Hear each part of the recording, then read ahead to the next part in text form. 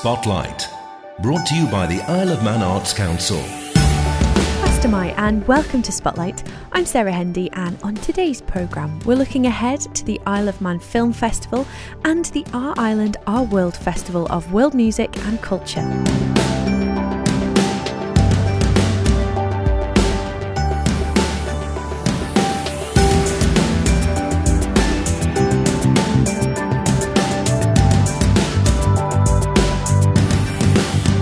Get in touch if you'd like to come up and talk about what you do creatively, or if you know something that you think we ought to know about. spotlight@manxradio.com is the email address, or you can message the Manx Radio Facebook page. This weekend is set to be massive, with Our Island, Our World Festival of World Music and Culture making its debut at the Peel Centenary Centre and Peel Cathedral, and the Isle of Man Film Festival. Founder of the Isle of Man Film Festival, Dave Armstrong, joins us now to tell us what's in store.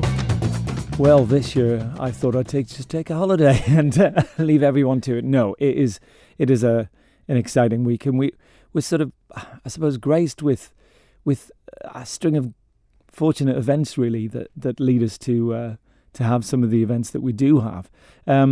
Two exciting ones. Well, there's a lot of exciting ones. They're all exciting events, but the 2001 screening is the event that I would be looking forward to. Had I not probably got to run around doing a lot of other things, but the 2001 screening on Friday in 4K Ultra HD, and with a special guest, Stanley Kubrick's daughter is coming in for question and answers. And I think that will be a very exciting evening. And for anybody that's not seen that film, remember that is the one that started it all. It was a benchmark. It was a yardstick by which every other sci-fi movie had to reach, and that was 1968. I mean, most people that are listening may not have been born in 1968. It was a fantastic film. 50 years ago, 50th anniversary of 2001. Special Q&A, and it's going to be a packed house. Equal favourite, I suppose, is our patron Mark Kermode is turning up on Saturday night to tell us tales of his dreams of being a pop star. Because that's what he wanted to do when he started off. He didn't really want to be the film critic that we know and love, or in some cases probably know and hate. But Mark's going to tread the boards at the Gaiety Theatre one more time. I think he likes it there. We're just so very lucky to have him as our patron. He comes over every year. He adds such weight and presence to our festival. And he's great fun, and his show is going to be great fun. But it's not just Mark. We're going to have the cream of Manx artists performing some fantastic songs from the movies. Mark's going to introduce them, and there's going to be some nice big clips on a big screen. And that will be a fantastic evening at the Gaiety. That's on Saturday evening. At the Isle of Man Film Festival, you have the big headline acts, as it were, but also there's a heck of a lot of opportunities for people to get involved themselves in filmmaking or film skills. Yeah. Well, what we want to do is we want to try and create a festival for everyone. The events that I've mentioned so far, really they're there to invite and entice as wide an audience as we can. We've got a fantastic movie quiz on Thursday night at the Cat with No Tail. That's going to be fun. Our quizmaster, Richard Hurd, has been putting it together, and he's pulling some very, very tricky questions out of his hat. But we've got some great prizes for that. On Saturday daytime, we've got a couple of fantastic workshops. We've got a screenwriting workshop with Adam Kempton, who's a veteran producer, director and screenwriter. That's on Saturday daytime at the Claremont Hotel. And even better, for those of you who need to get some frustrations out, pretending maybe it's your boss at work, screen combat workshops on Saturday. It's for adults and for children. We have a session for adults and a session for children. We want to put the two together because the kids would probably kick 10. Yeah, you know what I mean. So that'll be great fun, because if you can imagine, okay, it's not real. You don't want to make contact with anybody, but you can learn how they do it on screen, how that magic happens. The Friday night 2001 screening is, I think, sold out at this moment. We've still got tickets left for Mark Kermode's event, and I think for any of you who are really into film but haven't really experienced the magic of short films before, Sunday we have a free screening of our international entries into the Short Film Festival competition. And this is a short film festival primarily. And on Sunday we've got the shortlisted films, and there are 15 absolutely fantastic short films to be screened at the Broadway, free. And then in the afternoon we have our gala awards, and the best of the festival will be awarded that by Mr. Kermode himself. So we have several prizes, and we also have a screening of some amazing Manx films. Yeah, as a filmmaker, it's always a little bit scary, because I know what I've got to, if I'm sending a film up to a festival, I've got to compete with those films. However, one of the Isle of Man screenings in the afternoon is a film called Ready to Go, and that has just reaped many awards, and that's directed by a first-time director, our very own Linda Rees, who's prop master, and she had a prop shop up in Andreas, and she was a prop master, and now she's gone on to direct. Her first-time directorial debut has won a dozen awards, been in loads of festivals, and it is an absolutely fantastic film, and we'll get a chance to screen it for the first time in the Isle of Man on Sunday afternoon. We're trying to encourage people to get involved with film. Not everyone's going to want to go out and make a film, but we've got a young filmmaking competition this year, which is supported by Shure. So they've put out this competition called Budding Young Filmmakers, and we've had quite a few interesting entries.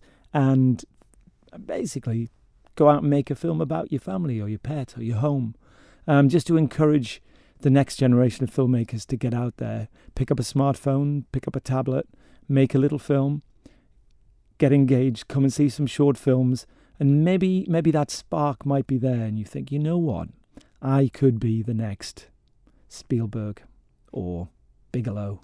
Our aim is to engage the public with filmmaking, but also to hopefully encourage and inspire a new generation of filmmakers. This is a showcase for international films to be screened here at our festival, but it's also a showcase opportunity for local filmmakers as well. There is one other event that I do have to mention, and it is a project that was very dear to my heart, and a very fascinating project, produced by a friend of mine, Alistair Audsley. But on Wednesday in Peel Centenary Centre, we have a screening of a film called Stronger Than Bullets. It's a documentary film. It's very powerful, set in the time of the Arab Spring and the blossoming of musicians and music that had been up to that point underground. And it's a story of how I suppose culture was buried, and we take it for granted here. We take it for granted on our island, in this part of the world that's free. Yet they had to play in basements. They had their guitars smashed, and lived in a world that we can't really understand. This gives you a really interesting take on that very important part in history and that very troubled part of the world. And we're very fortunate to have the director, who's flown from LA, and a hip-hop artist, Malik El, who's a Libyan dissident exile. He is now flying to the Isle of Man, and he will be there for Q&A as well. And we just want to share that film. Just remind us of the website where we can find more information, if you don't mind. Pop along to isleofmanfilmfestival.com for all your film festival needs. No, yeah, please go to our festival website, go to our Facebook site, IOMFF, and like things. I think that's what you're supposed to do in that newfangled way. Obviously, the Isle of Man Film Festival can't run in a vacuum without the support of both crew, volunteers, but we've got a lot of sponsors that help make it happen. It's not an easy thing to pull off, and we're very fortunate to have the support of many sponsors. But this year we've taken a partnership with Isle of Media, who's our new partner in the film festival, and obviously they're an ideal partner because they operate within the same industry that we do, and I think together we can really help cement this festival and put a pin in the map internationally. They represent the Isle of Man in all things media, film, and I think the festival and them make ideal partners.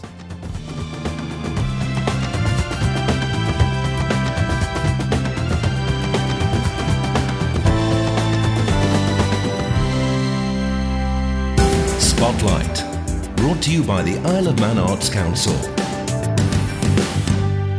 In Peel this Friday the 7th and Saturday the 8th of September, the island sees its first Our Island, Our World Festival of World Music and Culture.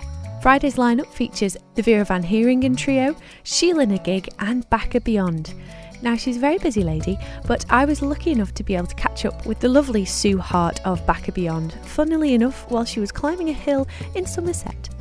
I've got 3 choirs and I do workshops about the Bacca. So all summer we've been going to camps and I've been teaching singing camps, and they have also raised money because they've had us as the charity of the camp, the Bacca. So one camp in Ireland raised €8,000, for the Bacca, and then another camp in England raised nearly that. So it's so great that we're so supported by people, and we can tell them all about it. We teach them the songs, we tell them the stories, we tell them all about the state of the Bacca and how they're being thrown out of the forest because the government says that they own the whole forest, they own everything, and they want them out. They find them inconvenient, so they're living on the roadside with the promise of education, which is really not what we would see as education. And then they're just in the dust of these logging trucks, losing their culture, and being treated quite badly by everyone else because they're little, they're forest people, and they're just not respected. So yeah, it really is. It's all difficult. Yeah, it's devastating stuff to hear about. And I mean, you're doing such a good job of spreading the word and raising awareness. And that was the focus of a recent tour that you did with members of the Bacca tribe. You took the Bacca Orchestra around to meet other people in their situations in the forest in Cameroon.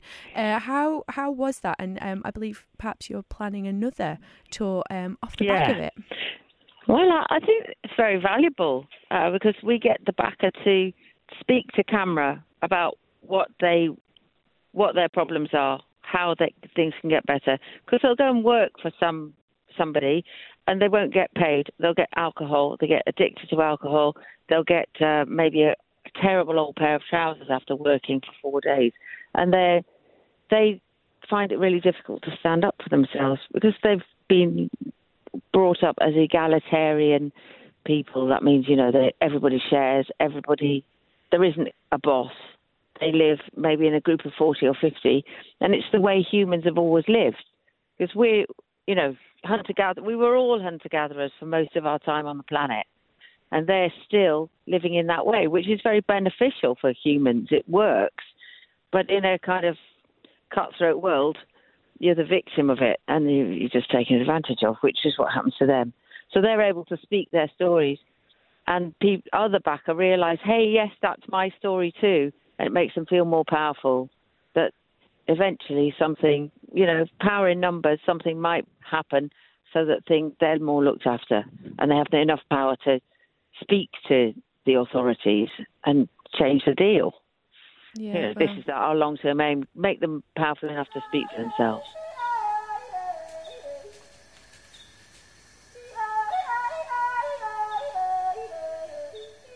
You've had a relationship with these people for quite a long time now. You must have seen 25 years now of our band, so it's longer than that, yeah. Incredible. Yeah. You must have watched people blossom and flourish as a result of the opportunities you've shared with them. Well, it's very long term.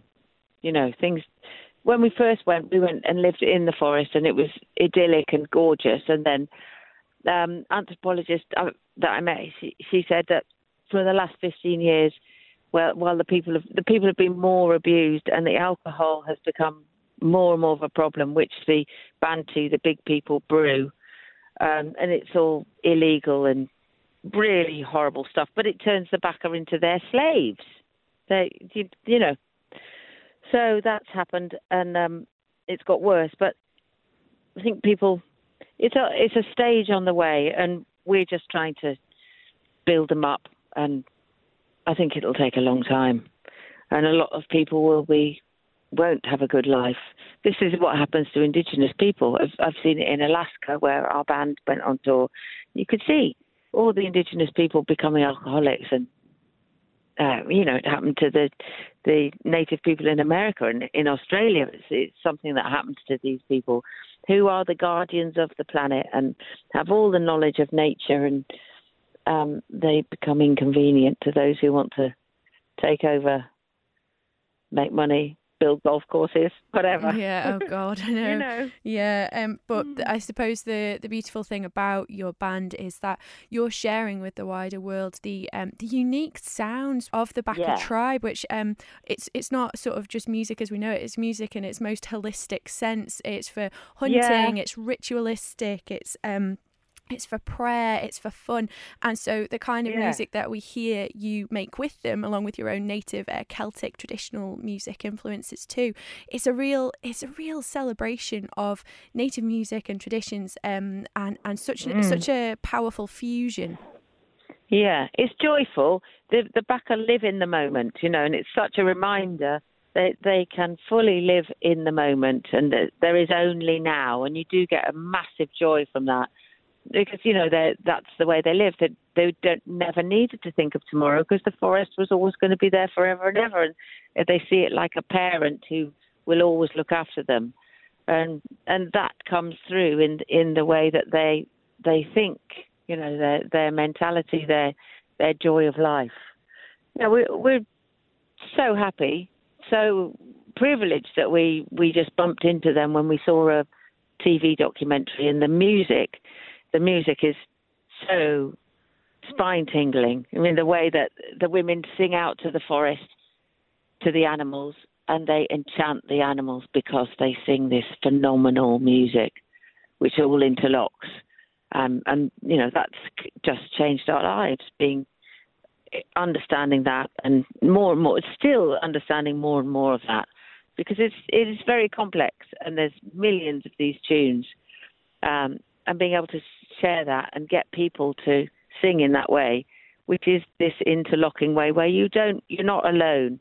You listen to each other, and the listening is the main bit. You fold in and out of each other's voices like somebody might make a plait of hair.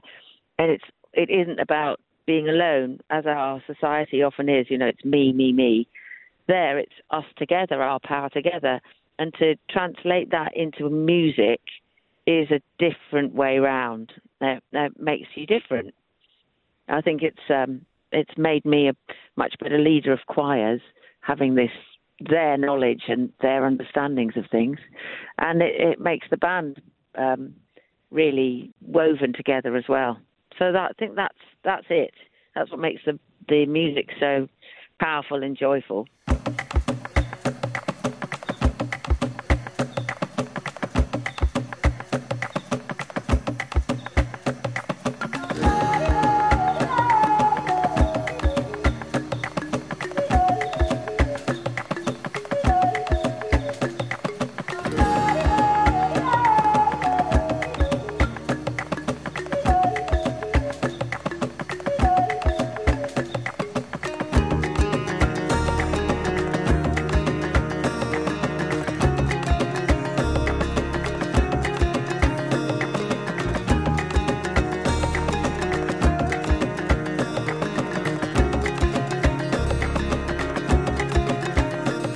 Saturday is set to be a day of free family fun with a daytime celebration at Peel Cathedral featuring dance, food and music from around the world. Saturday night features music from headliners Soothsayers with Clash Bua and the Angel Brothers. I spoke to Keith Angel, one half of the Angel Brothers, ahead of their return to the island. It's not the first time that you visited the Isle of Man. You've been over a few years ago. Yeah, I've been over a couple of times, probably must be about 10 years since last came over, 8 or 10 years. And thoroughly enjoyed it, and loved the audiences and loved the island, really. Dave and Lizzie in the past, Dave McLean and Lizzie have been like the consummate hosts, so we've always had these kind of whistle-stop tours of the island, which and all its kind of like micro-environments, which we've found really inspiring. So we've actually kind of booked an extra day this year of staying so we can get about and after the gig and stuff and do a bit more exploring, really, because it's one of our favourite places. It's really fascinating. Oh, that's fantastic to hear. That's what it's all about, isn't it, I suppose? I wonder if there's sort of colours of home at all here. I mean, you grew up in South Yorkshire.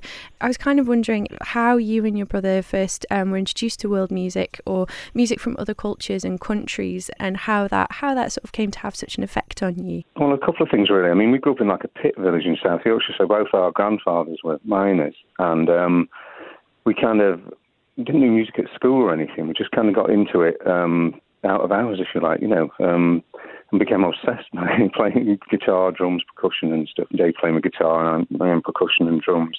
And then through the radio, really, through stuff like Charlie Gillett and Andy Kershaw, their programmes which kind of beamed into, like, I was living in Thurnscote at the time, a pit village, I think, in the 80s, early 90s, and got into it that way. And also travelling a lot. We started travelling and going to WOMAD and stuff, and then further afield I went to Festival au Désert near Timbuktu at Essakane, which was a great experience. And we met Satnam Singh, who was a friend of ours in Doncaster, who was actually a dhol and tabla player, who was, from a sort of similar background to us in some ways. He was a working class lad brought up in Doncaster. So we kind of got to know him and then started playing together. And Satnam's kind of retired from playing now, really, but we spent the first years of the band playing with him. So it all got kind of mixed up. We were kind of interested in kind of Latin music and folk music and stuff, and African music. Satnam was could play traditional sort of Bangla stuff and some pretty fancy tabla as well. So we kind of just mixed it up and created our sound for the first album. That's why it's called From Punjab to Pit Top, because it was kind of Satnam's from the Punjab, we're from the Pit Top. So that's how it turned out. It's incredible how many different influences you managed to fit into your music, and how were you first introduced to your instruments? Where did you start learning, and who inspired you to get started? I think for me it was just I was just listening to sort of pop music and stuff and kind of rock music. It was like the late 70s when I started, and then got more into exploring kind of folk stuff and just through, a point of entry that you have as a teenager, like all teenagers do, sitting in the bedroom listening to stuff. It wasn't any different back then for me. And then you just find there was a brilliant record library in Doncaster, really great record library that Dave and I used to just spend loads of time in. And the person that curated that had got loads of folk and world music albums, vinyl albums and stuff. It was like pre-seed, even cassette and stuff. So we used to spend all our time in there, go there 3 times a week, and they had amazing stuff that you would just never get in local record shops. And we started becoming obsessed by that, and it was kind of anything from some sort of, Peter Gabriel albums through to kind of African music like Remy Ongala, stuff like that. And then kind of Pat Metheny, kind of American kind of guitar-based contemporary music. So the record library for us was kind of, kind of nirvana. It was incredible. And we used to just get stuff and illegally tape it, of course, back then, and make these compilation cassettes. And our music's grew out of these sort of compilations and that way of listening, really. It's pre-internet. You've got to imagine that, pre-internet, where all we've got is the radio, we've got records and the record library, and you have to kind of really seek stuff out. But that made us super keen. And it's quite interesting how on your most recent album, I feel as though your music took maybe a slightly different turn than it had in the past, because you were quite open about how film music has influenced you musically through your life. Yeah, particularly John Barry, because he's a fellow Yorkshireman from York originally. His dad used to run cinema in York, and that's how he grew up. Sitting in the projection room, listening, getting fascinated by musical scores as a child. And we've always been really big John Barry fans, in particular Dave and his composing stuff. I think you can hear that in his compositions, really. So we kind of, on the new album, we've done a sort of homage to John Barry called The Name's Barry, like the name's Bond, James Bond, but it's The Name's Barry, John Barry. So we've done that, and we just kind of really like that side of things. It's like you kind of run your own film in your imagination to our music. That's how we see it, and we hope people do anyway, And it must be quite a big operation to bring your whole lineup over to the Isle of Man for this festival. Can we look forward to seeing everyone there, and what kind of sound do you guys have these days? Well, I think with the latest record and stuff, the kind of set we've done, we're going to play some old stuff, but we're also going to play quite a bit of sort of Latin influence stuff, just because Dave and I have just been listening to Latin music and going to gigs and stuff and getting totally even more into that kind of thing, Ray Barretto and some of Ry Cooder's stuff that he's done with Manuel Galiban, stuff like that. And so So it's going to sound a bit like that, and I'll be playing kind of a lot of Latin stuff. We've got Luke Carver-Goss on accordion, Andy Seward on bass, the legendary Andy Seward, and hopefully bringing Dave Formula Magazine, who's like our erstwhile keyboard player. Hopefully he can come on keyboards as well. So, it'll be the usual sort of entourage. I think everybody likes coming to the Isle of Man and having a good time, I think, apart from anything else. Yeah, I think you're absolutely right there, and it's your sound. It's quite groovy, funky, lots of dancing music, really. Yeah, you've got to dance. I mean, that's the point. That's what kind of always implore people to do, because we just react on how people are at the gig, and if people are really enjoying it and dancing, having a good time, it certainly inspires us to play better. We do actually play significantly better when people start dancing, and it's never a problem in Peel. Usually, people are usually up for a good time. We've got an evening slot at the gig. I think it's on the Saturday, and by that time, I think people might be in the right mood for it, hopefully.